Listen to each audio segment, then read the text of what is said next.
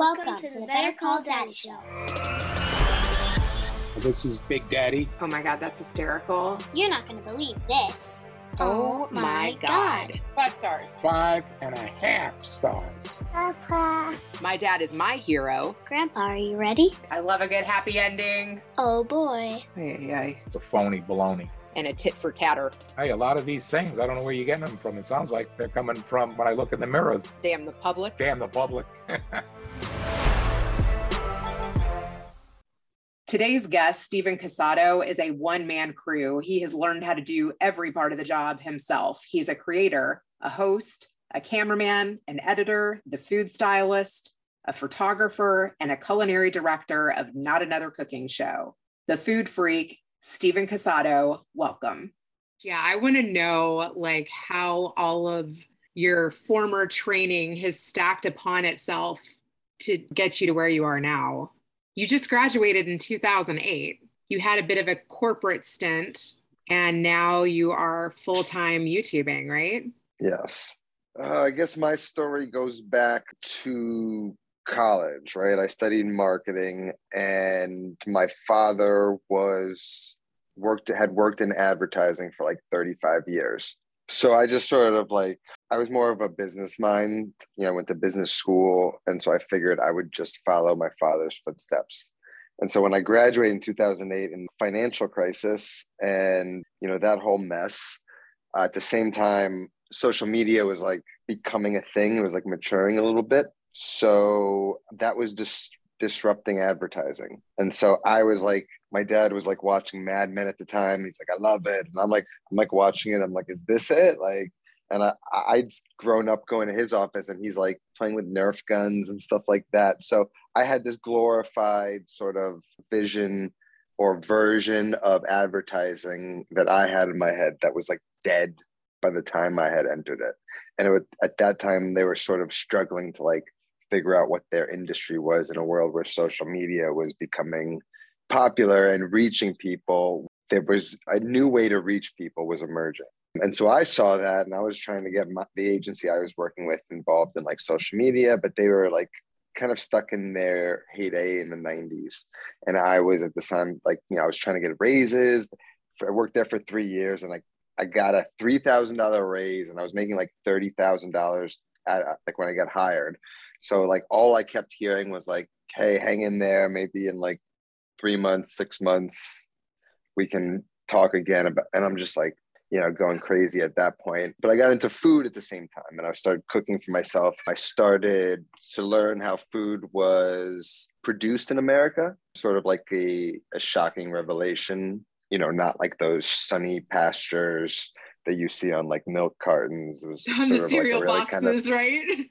Yeah, it's kind of like a gross reality. That was sort of a reality check. And so my reaction to that was to learn how to cook, right? So I was like, maybe that gives me the most control over that in a world that I didn't really find too appetizing at the time. And so I would go home after my advertising job and started like a blog called The Food Freak, which was, at the time, there was no video. That was like kind of expensive and hard for you to do on computers at the time. But cameras were sort of widely available. And in cookbooks, it was printing. It was still too expensive to print, like lots of photos in a cookbook. And I loved cookbooks, but I'm dyslexic, right? So I'd read and it's kind of like blank stare. And I'm like, just show me the thing. Just show me a picture. And so I started to make things in the sake of learning, right? Like they weren't in the sake of teaching. It was like, this is what I'm doing. And I took photos of every step of the way so you could actually follow along as to how I cut a thing and, what it should look like at each stage. And I posted that and kind of developed my skills there. It was nice to be able to do a thing, have it documented, be like, I could do that differently. If I did that again, I can it's a way to actually get better instead of, it was just Thanksgiving. And I was talking to my mom and my mom's always in her, she's got a thing in her head and she doesn't know how to describe it well. So it's a very different style to be able to reflect on what you did and then make a critical adjustment so that it's better the next time you make it. So, that kind of got me going. And at the same time, I was I want us to get out of advertising and start a food truck. So it was sort of my way of like building a brand, you know what I mean? Like blog, WordPress was a thing. So it was like start a blog, build a brand, build it into a business. That was sort of the idea. So I did a lot of moonlighting in advertising until we got a permit with the Parks Department, New York City Parks Department. Like getting a permit to do a food truck in New York, kind of like a black market for a lot of trucks. They're like similar to medallion, like taxi medallions. They only offer a certain amount and they're very expensive. That's very ambitious. Yeah, well, I wanted to do it in a legit manner and I didn't want to pay for the token. So my strategy was to get Parks Department permits, like a legal permission by New York City to operate outside of certain New York City parks. And when we got it, I was like, okay, we didn't have funding to do it. Like I had a business plan. New York City had approved us. And it was like, now I had to get the money so that I could quit, so that I could start the job. Thankfully, my mom had a solution. Unfortunately, like in that time, my grandfather had passed away, but he had a life insurance policy that my uncle and my mom had split. So my mom gave me her share of the life insurance policy, which was like $55,000, and which was just enough to start the food truck. And so we took that and we opened the food truck. And with like $500 in the bank on day one, we opened the truck in New York City in the fall of like September, right? So we had about 2 good warm months and then the winter hit, you know what I mean? And we didn't have like a big savings or cushion. And we're waking up to like the sink having an icicle coming out of it. And like, you know, things are frozen and they're not functioning and you can't operate below 32 degrees in a lot of cases. And it's not even financially feasible to, in some cases, you know, you're serving like 20 customers or something. It's like, so a lot of times we kind of just rode out like January and February. And we did a lot of things like occupy financial, the like Deutsche Bank building, the Citigroup building. We were able to kind of work out a deal where we would rent a station in their cafeteria and do like a pop-up. We would do like banh mi sandwiches in them. They were like quick to put together. It was a grilled cheese truck. I don't know if I mentioned it was a grilled cheese truck, but that took a lot of time to melt and it wasn't like a fast, efficient sort of thing. So we decided to like come up with another concept that was fast. Everything was sort of prepped. It was kind of just throw it together and we did banh mi's. And people loved it. And we were able to get through winters and stuff like that. And we would do Governor's Ball and Electric Zoo with both of those concepts. So like 2 different operations over 3 days with like these different concepts. And, you know, we just made it, we just got by. And eventually I had like a little falling out with some of my partners and I moved on and got into production, right? Like an advertising friend knew what I was doing, knew I got into food and was like, hey, can you like stage photos for a hummus brand? And so I would like, you know, take photos of hummus with a crudité stage, like a holiday with like little things and stuff for social media. And I was like, I guess a lot of these brands don't have, like I worked in an ad agency, they don't have kitchens. Companies likely don't have kitchens to make, like no, they don't have infrastructure to create the content that I know they need on a regular basis. So essentially I was like, hey, I could provide the know-how and infrastructure to produce short little content that you're going to need for Facebook or Instagram or whatever it is. And, you know, they paid me like $250 for a photo or like a group of variations of a certain scene or photo. And I was like, maybe I can like put something together here. And I, you know, I'd gain a few clients, lose some clients, gain a few clients, picked up video as that became a thing and like cheap enough for me to use and my computer could handle it, charged more, gain some clients, lose some clients. And the flaw in that business was it didn't matter how good the thing I was giving them is. They would then post on their social media and not know like what to do, right? They just like posted it and like nothing happened. You know, there was no push. There was no sort of like understanding of how to actually promote it. And a lot of these brands weren't very sophisticated in the way that they'd use social media. So their brand managers would be like, look, we're paying this money and we're not getting any results from it. And I was like, like this isn't working really because I kind of have to be the turnkey solution. So after I had grown, I picked up a big client. It was a pasta company, and pastas are like regional, right? So it's like the same actual pasta in different branded boxes that are sold Interesting. throughout the country under different names. And so I would do work for all of them. And it was like a big deal. It was like $10,000 a month, which was like an out of control amount of money for me at the time. Hell yeah. And so I had that for 2 months. In December, they hired a new VP of marketing, halted all operations. And I know what that means. Like if a new person comes in, everyone is gone.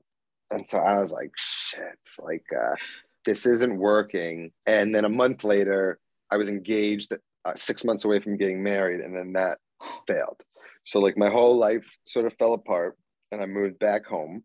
After like a few weeks of sort of wallowing around, I sort of needed to do something. And I had read this Gary Vaynerchuk book, right? When I started the blog. That was like the reason I started the blog, like way back in the day. And then he had just released, like serendipitously, right as I was depressed, a new book that was like a reflection on the old book, right? That was like people like me who just had taken what he had written in the first book and then applied it into like these ridiculous businesses that I was like getting annoyed at. Like, how is this a business?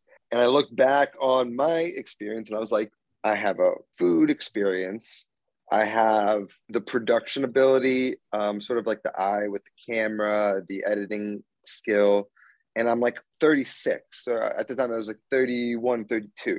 Like, I'm not a young idiot, right? Like, I have a perspective. Like, I have experience. I have like opinions on things that I could sort of shape some sort of show or content around, in sort of creating this pure expression of me. Like, I had nothing to hold me back at this point. But I was like, I didn't have rent, right? My parents were very supportive, and their kitchen was the kitchen that I started the show in. And it just happened to be the perfect, like, it was just so perfect in every way. And so I was unleashed, right, to just focus solely on a thing in my head and to just try and like get it to a place where I was like, this is good. I didn't talk at all at the beginning. I was just like cutting vegetables and cutting them up and putting different like kind of videos together, trying to like, it was more like screen testing.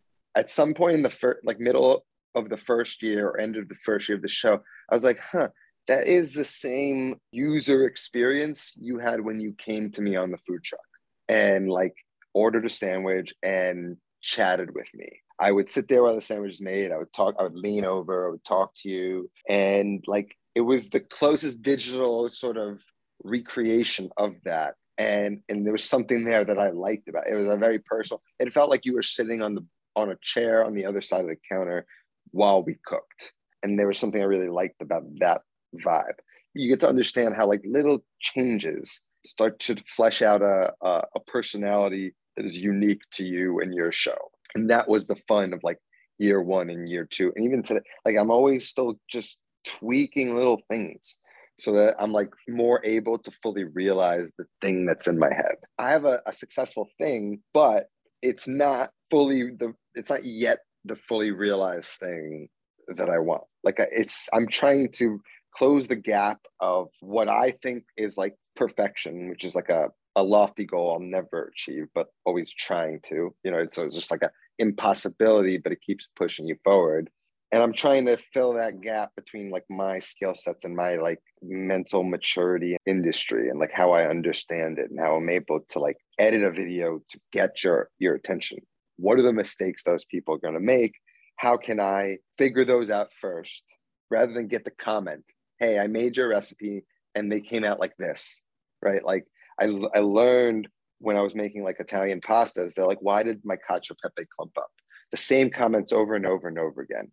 So it's like, how do you prevent those questions from even being asked? For me, my whole show is designed to speak to people who think they can't cook. And as if you could just make people believe that it is not so hard. And you do that by just showing them a complete thing and not skipping over things that will screw it up for them, right? When you're telling this is the point you could screw this up, but instead do this, they're like, it just gives them the tools and the knowledge to be like, by the end of watching my video, this is my goal.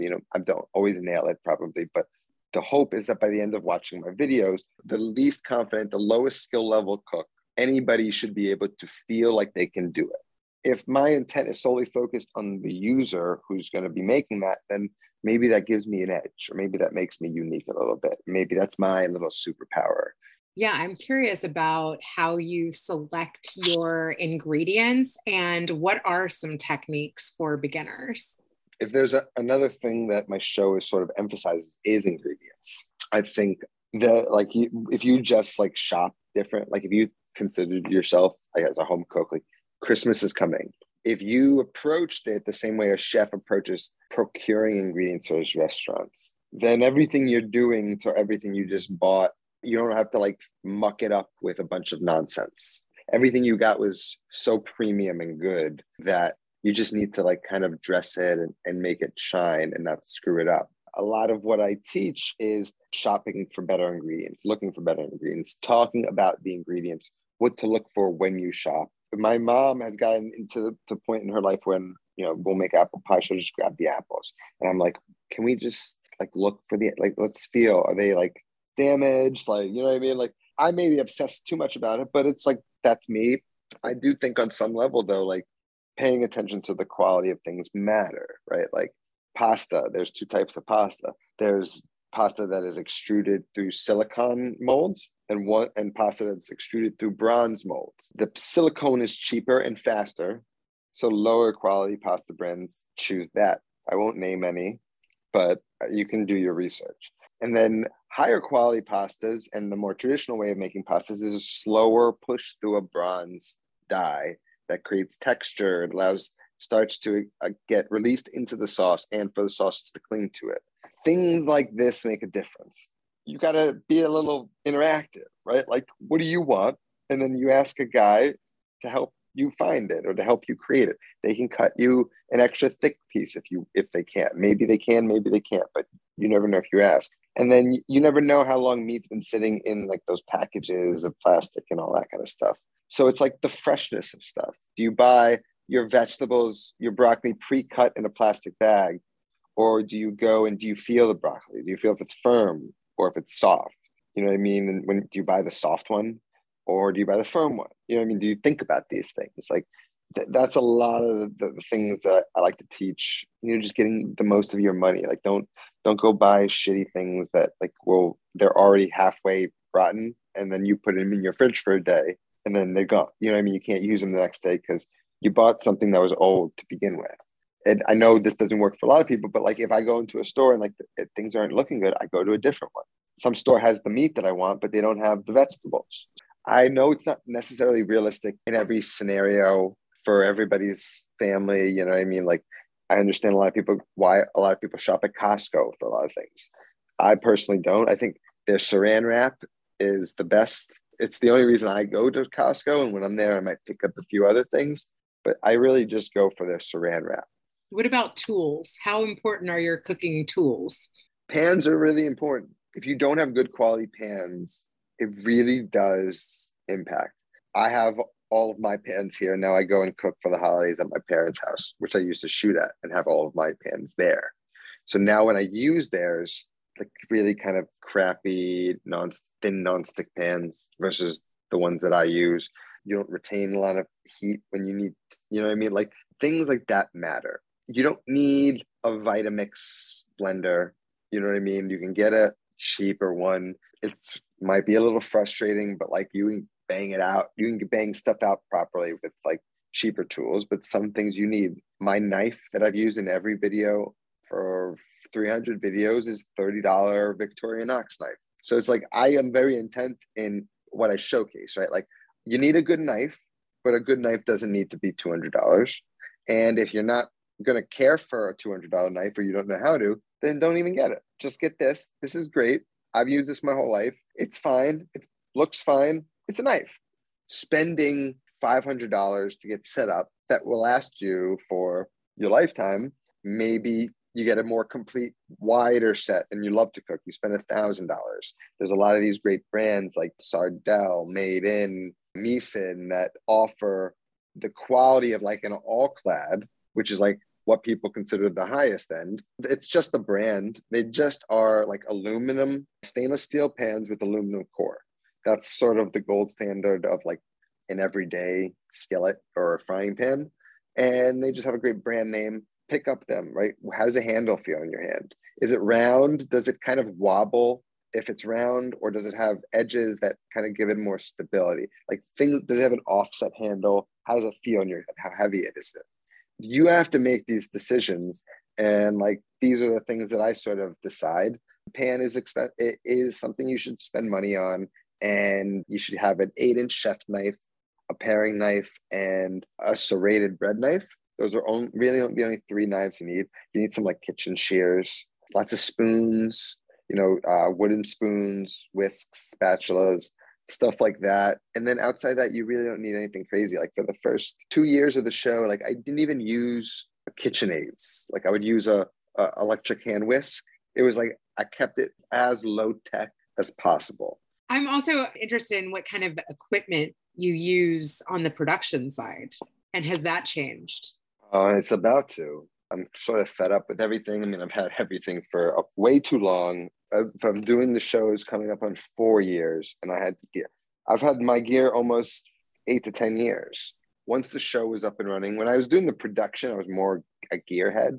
I just figured out how to do it, and I had my stuff. And, once things were going, I didn't care. I was like, I don't care what camera I have. Like, just don't screw up the show. I intended on not having overhead angle in my show because at the time, the BuzzFeed hands and pans style of cooking shows was the predominant cool thing to do. Overhead, hands working, no face, a minute and a half spent through it. It was just like a sterilized version of culinary education.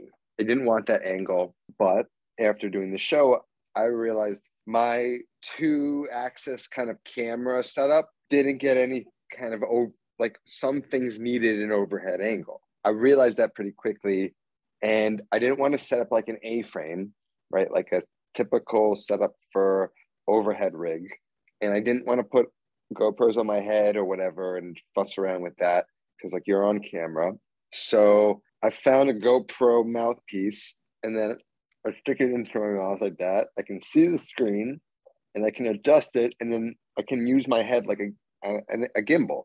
If I need a shot, I can pop it in and then I can pop it out. No friction. And so that was the biggest adjustment I made up to the show once it started in terms of gear, outside of my Sony A7S, which is my A camera, and my Canon 5D Mark III, which is my B camera, shooting in 60 frames per second so that I can use it most days as a slow-mo camera. And then I just have some, pancake lights that I use, and that's about it.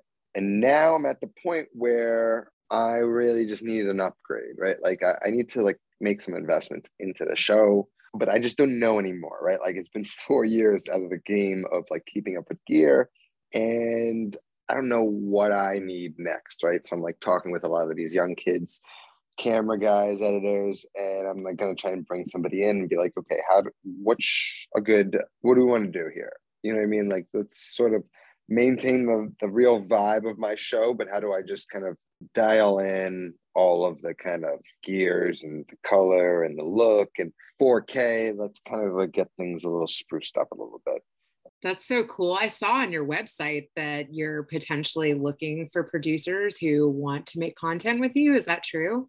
I'm always looking for people who can help. I'm at the point now where I'm very acutely aware that I don't want to do everything alone anymore, and I'm not good at everything. And sometimes you doing everything like means you're doing most things like pretty badly. And so I want to figure out like the things I'm not doing well and get those off my hands and put them in the hands of people who can do them well, and try and just create a little more structure, right? Like I would like to grow. I'd like to bring people in. That's my biggest struggle now, is how do you do that? Like, how do I train an editor?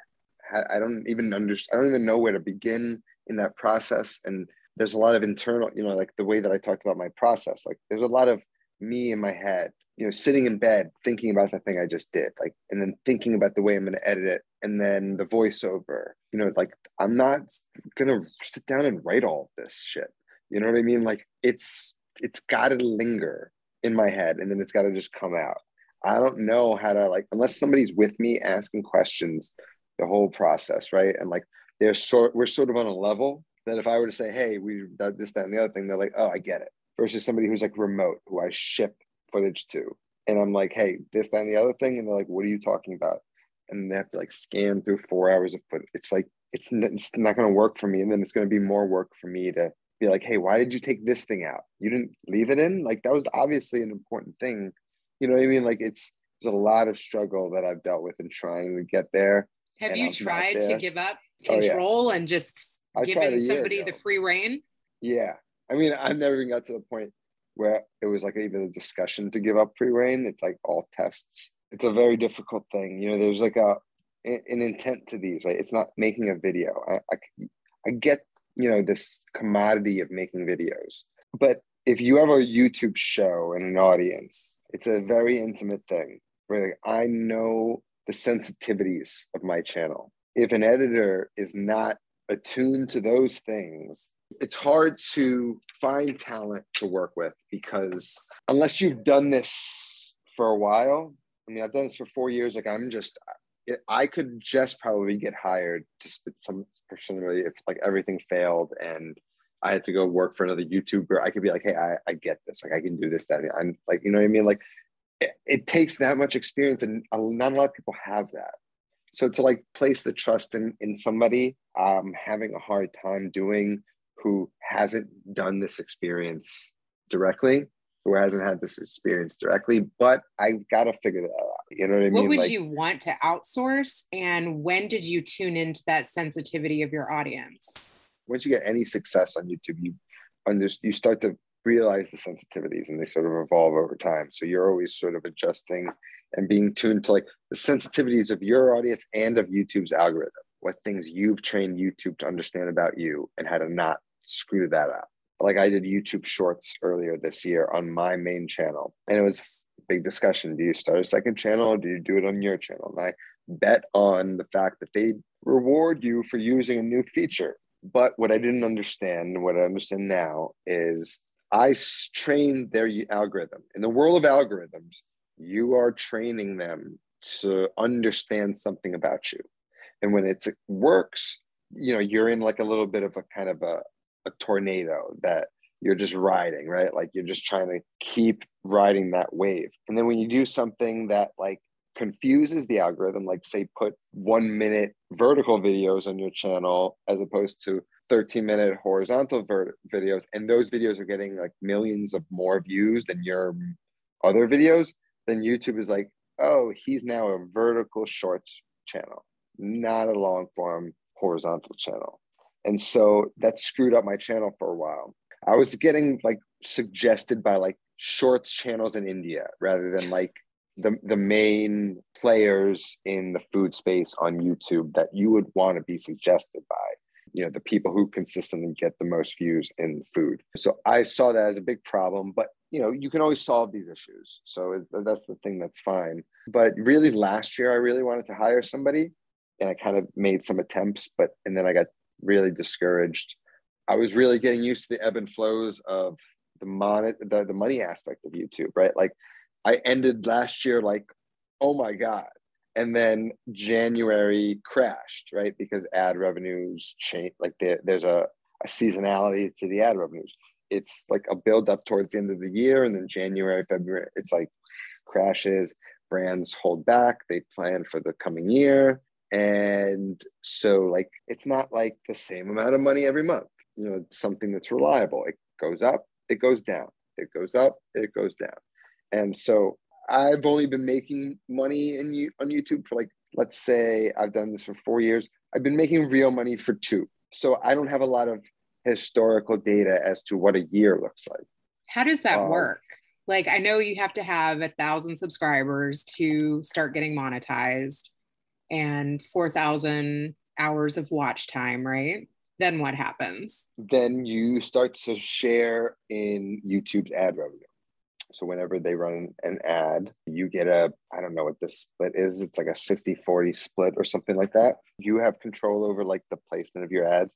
I think now it doesn't matter whether you opt in or not. YouTube's just running ads on your channel anyway. And so, a lot of people, when they start their channels, they're like, I don't want to monetize my channel yet. I want to like just kind of grow it. I was like, I think YouTube's kind of just throwing a wrench in that anyway. And it's like, whether you monetize or not, they're going to run an ad and make money from it regardless. So you might as well just monetize it anyway, if you can. You realize that like your subscribers don't matter. It's all your views when it comes to how much money you make. So you could have 1 million subscribers and get 100,000 views a month, not make a lot of money. Or you can have 100,000 subscribers and get 5 million views a month and make a very good living. It was really interesting to sort of see how you grow. Like for me, the ad revenue sort of was like a compounding interest. Over time, the more videos you post that are monetized, the floor sort of starts to grow. So it's like that ebb and the flow. I'm always concerned, what's the floor, right? Because that's always the most painful time of year, where it's like the February or whatever, that lowest month of ad revenue that you're going to feel. Like I'm always like, let's get that higher to a point where like, even if it hits that number, I'm like, that's fine if we hit it. And then we know we'll go back up. Over time, you start to be like, your strategy's paying off, right? 200 videos, 300 videos, they're all monetized, all earning money, all constantly getting views in the background, the passive income. My job is always just be like, let's build out that library, extracting value now through ad revenues and brand deals. But in the future, I can extract value through licensing and building a real big library of content that, somebody is going to want on some platform eventually as they need content going forward. And so there's like a lot of different strategies. And like, I thought one of the coolest realizations I had was like, hypothetically say YouTube never goes away and I'm a grandfather and I pass away and I have kids and grandkids. Like they are going to still get YouTube checks long after I die, if it's still around. Or maybe I'm on a different platform and my videos are monetized that way. And when I'm dead, like my kids are still getting paid from videos I did today. So, I mean, like even for small channels, like I think we're entering in a phase where like you could be a very small channel, you know what I mean? Like a Midwestern mom. I'm a small channel. Yeah. Yeah.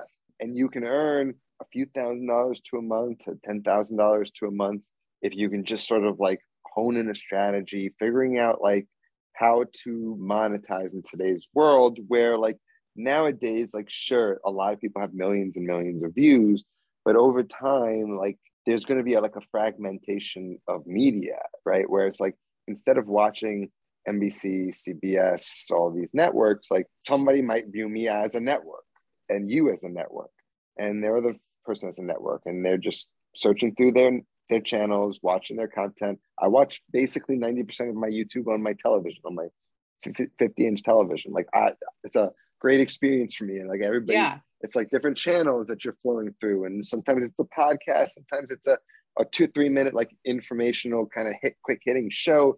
Sometimes it's news. It's like this rich landscape of all sorts of like it's what TV should always have been. It doesn't matter. Like I'm doing a hot cocoa video. There's 50,000 hot cocoa videos that are on the internet right now.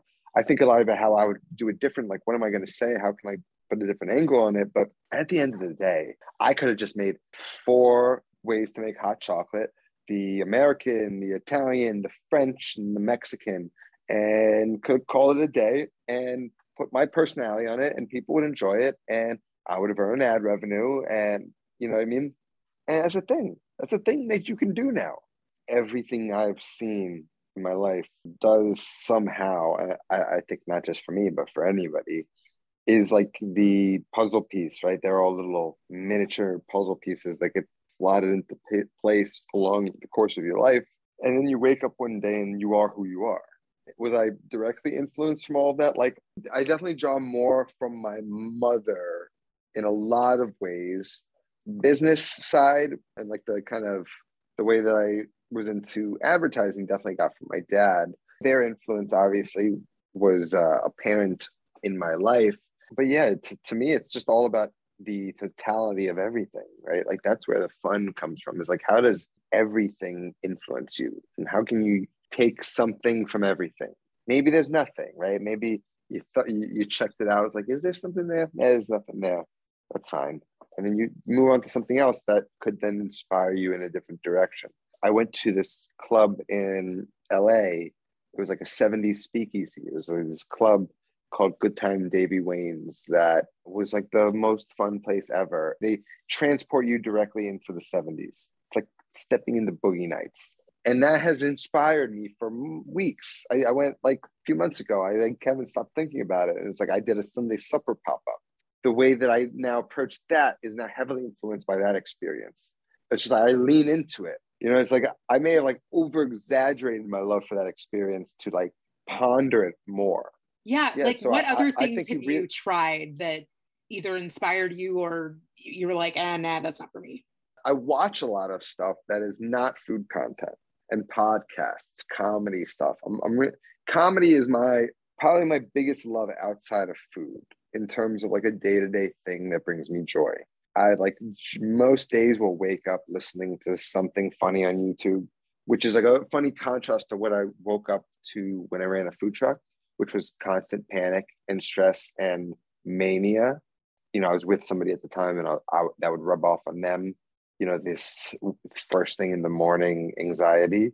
And now I often am laughing first thing in the morning. And it's like, I was driving to Starbucks and it's like a lot of times is when I'll listen to something in my car or like a podcast that's funny. And I was like, I'm laughing. I was like, this is interesting. Like, the mindset laughing puts you in first thing in the day has an interesting, similarly or inversely, it has an effect that it is inverse to what waking up stressful does to the rest of your day. You know what I mean? Like it sets the tone of like stress and panic, like what I would then carry with me to the food truck. Whereas now, if I'm like kind of laughing and I'm relaxed and calm, that is the vibe I enter for the rest of the day. So I get a lot of inspiration from comedy, watching podcasts, the way comedians handle podcasts. Like the best podcasts in the world, in my opinion, are comedians' podcasts. It was interesting when I picked up a camera for the first time, right? And I was like, I was always using it and I didn't really, I knew I had an eye for it. And like, once I figured out the settings, right? It was like 3 settings: aperture, shutter speed, and ISO. Once I got that down, it was just your view, right? It was just photography is your perspective, right? Where the way that the angle of the camera, the lighting, all those things. So when I walked around the world, I realized like, oh, my eyes are just cameras. I think that way of like looking at everything as like a photo was like a way of helping me shift to thinking about like inspiration. And when I ran my food truck, when I went out to dinner in the city, a lot of times I was probably annoying as hell to go out with because I was being critical, right? I would go into be like, it's very loud in this restaurant, or this wasn't that good, or this, that, and the other thing. And I didn't mean to do it to be annoying and judgy and to like shit talk the restaurant. I was doing it as an act of critical thinking. How would I make my restaurant less loud if I was sitting here and I'm thinking, this is loud? You know what I mean? Like, I can't hear you. I'm sitting now as a customer. How can I take that as a learning experience and then apply it to maybe the restaurant I open? Me judging the hell out of any experience I could was practice. It's like, I might have loved the restaurant, but I was complaining to whoever I was eating with as an act of like doing some internal exercise for myself, which I look back, I'm sure is annoying, but you know, it's what I used to do. It was like sort of the same idea. It's like, there's something to be taken from every experience, like every meeting, every conversation. Like, what is that thing? Like, there's no coincidence here. Like, there's something that I got to take away. Maybe I take it to some extreme, but like, it served me pretty well in my life. And how can things be just a little bit better or different? I like that. Right. Okay. So I have one question for my 13-year-old. He wants to know if you know how to make beef Wellington. I think I've made it once. I'm sure I could make it. I never really understood. I was never like a big beef Wellington guy. I liked filet mignon. We ate that a lot. We're going to wrap it with the mushrooms and the prosciutto and I was like, is this really going to make it better? And so like, I never like, wasn't a thing that I ever sought out to like perfect or do. I can make it and I probably will make it for the show. I've been more interested in making like short rib Wellingtons.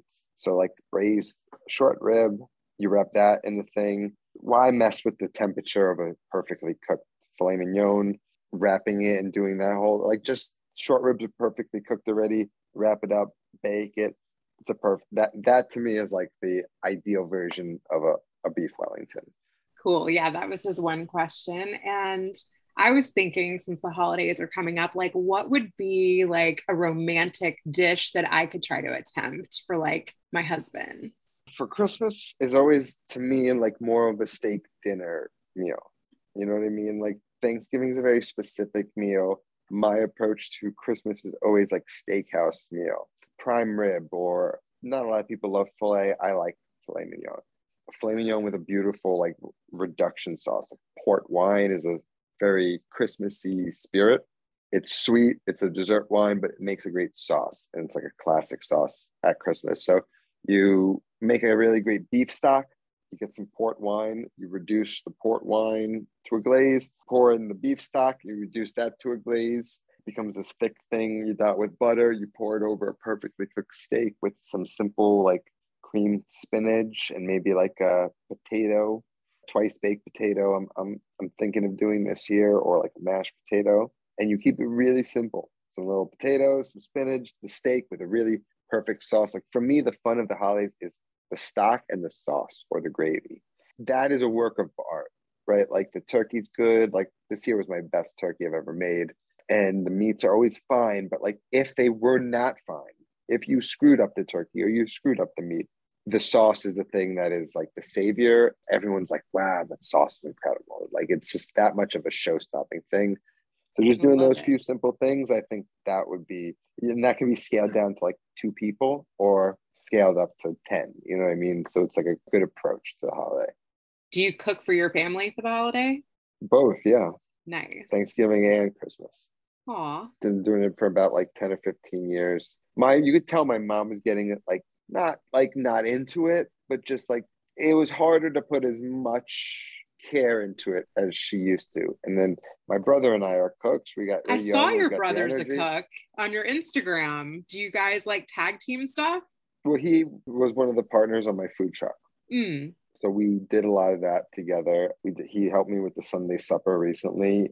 And yeah, so like we basically took over the holidays, and my mom still helps. Like she like wants to do a few things and not go crazy, but she doesn't want to like not be a part of it. But like my brother and I kind of make sure it runs. The day of, I'm basically in the kitchen doing the timing, you know what I mean? Like I'm the best at the timing, right? Like I don't like it when we say we're going to eat a certain time and then you get drunk and then I was like, yo, you forgot it. You have to cook, right? You know what I mean? That's the hard thing about hosting and cooking, right? You have to like get people to your place early enough so that you can enjoy some time with them before you have to start cooking. Every year is like a refinement. You get a little better at it, right? The timing and what you do, what you don't have to do. And I think it's like it's fun to just not do it for work, right? Like cooking that is not for work now is like a fun thing. That is a rare thing now. Right? Like, can you just throw something together that you're not making a video about? Or are you like constantly thinking about maybe I should shoot this? Yeah, and if I'm not testing, it's like I'm maybe kind of exhausted. I might order out or something, you know. What I find is as soon as it got cold, like this summer, I was only shopping from farmers market. I was like running 3 miles a day. Wow. And then it got cold and I stopped exercising and started eating fried, fatty foods and like warm stews and pastas. And like a light switch turns on and I just eat totally different at this time of year. What I think happens is like my willpower that I've held for 10 months in the year or 11 months all year just break in November. The winter, like yeah. A week before Thanksgiving, it's like you're not going to win this battle. So just stop fighting it. And then in January, you can kind of like regroup. Do you think you'd ever want to produce other people's channels or? I thought about it. I'm very open with like chatting or helping anybody if I can, or if they'd like some advice or help, or especially if you're serious and like you're good. I mean, like if you're not good and you really want it, and like my kind of advice like won't really make, you know what I mean? Like, I don't know about like, you know, answering everyone's question about that. But like, if you've got something and you're curious and you're asking the right questions, like I'm happy to spend like ample amounts of time like answering questions. Like, That's so generous. I'm very of you. that's why I can't do it with anyone. Like it's got to be somebody who I want to do it with, because then we'll talk for like 2 hours and then I can actually like maybe tell you something that might have an impact, that might move the needle for you. Okay, so tell me what Better Call Daddy can do better. What's your mission? What's my mission? What's the reason for your show? Oh, that's a good question. The reason for my show, and I figured this out fairly early on, and I needed it so that it would drive my actions. Like what am I doing? Why am I doing this? And it is to ensure that more people are cooking today than there were yesterday, and with confidence. Every act on the show then becomes like sort of in service of that, right? Like, am I thinking enough about the recipe and the end user? Because then if I'm not really fulfilling the mission of my show. And so like that real purpose mission, like don't just say like I'm going to help people cook. Like go out of your way to show you're going to do it better than others. Every day I wake up, I'm like, all I have to do is that. Whatever today's video has to serve that purpose. Whether if it's a recipe or maybe it's not a recipe, but it should serve that purpose in some way, whether it's like talking about an ingredient that would then allow them to make better food or make them feel more confident in their ability to make a particular recipe that requires it. You know what I mean? So it's like if you had a thing that was a driving force, right? A reason for your show existing is to scratch the curiosity that is within me. You know what I mean? Like in terms of like creators or whatever it is that you could come up with that you really think is the essence of why you do what you do, then I think that starts to like help clear things up. Like it puts you on a path, and then you know like sort of what you need to do to help further yourself along that path, if that makes sense. Definitely. I like that. To me, this is like when we're talking about careers and how grateful of a career this is, it's like you can't burn out, right? You can't go to Wall Street and burn out. You can't go to your marketing job and burn out. You can't go to your accounting job and burn out. Like if you're burning out, then you're not really like approaching this like a serious career. I think over time, like those things will sort of like work themselves out, but it's a fortunate career, and you know, you should know where you're going here. Like once you're there, you should really take time to figure out where you're going and why you're doing what you're doing. And you'll never, the struggles and the slowdowns and the speed bumps, the ebb and the flows that I were talking about, like you're able to ride them out. I like it. You're Is there just anything that in you and would out. like to ask my dad? What's his favorite thing to eat? I love it. You know what? I don't even know that, although he definitely has a sweet tooth. So I'm excited to hear what he has to say. Good. Well, you'll have to tell me. I will. Stephen, this has been amazing. Thank you for being so generous with your time. I am so happy. I'm going to give Briner a little shout out here that he connected us. Very cool. He's the man. Yes. I am so glad that he reached out to you, because that happened on our conversation together. So thank you. Promote away. Please let people know all of the places where they can find your amazing recipes and work. Not Another Cooking Show on YouTube. You can find me on Instagram at The Food Freak with 2 Ks. I'm Not Another Cooking Show on TikTok. I do sell a little holiday plan of attack. If this is coming out before Christmas, if you need it's like an ebook. It's got some exclusive digital holiday content, and it's like the whole kind of approach that me and my family have for the holidays. All of our family recipes, like the way we approach prep and the days leading up to it and all that good stuff. So if you want, it's available on my website, and people say the recipes are good. You know, I I'm love not gonna toot my own horn, but I hear things. What's your favorite thing to make? Sticky toffee pudding. I've never even heard of that. That's my favorite dessert. It's big in London. It is like a date cake with like a toffee sauce on top. And it's just like warm, and it's the right taste for the holidays. Amazing. I'm gonna have to check that out.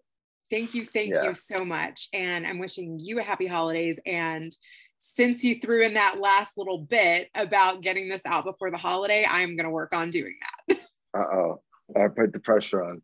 Well, I have a little leeway, so yeah. All right.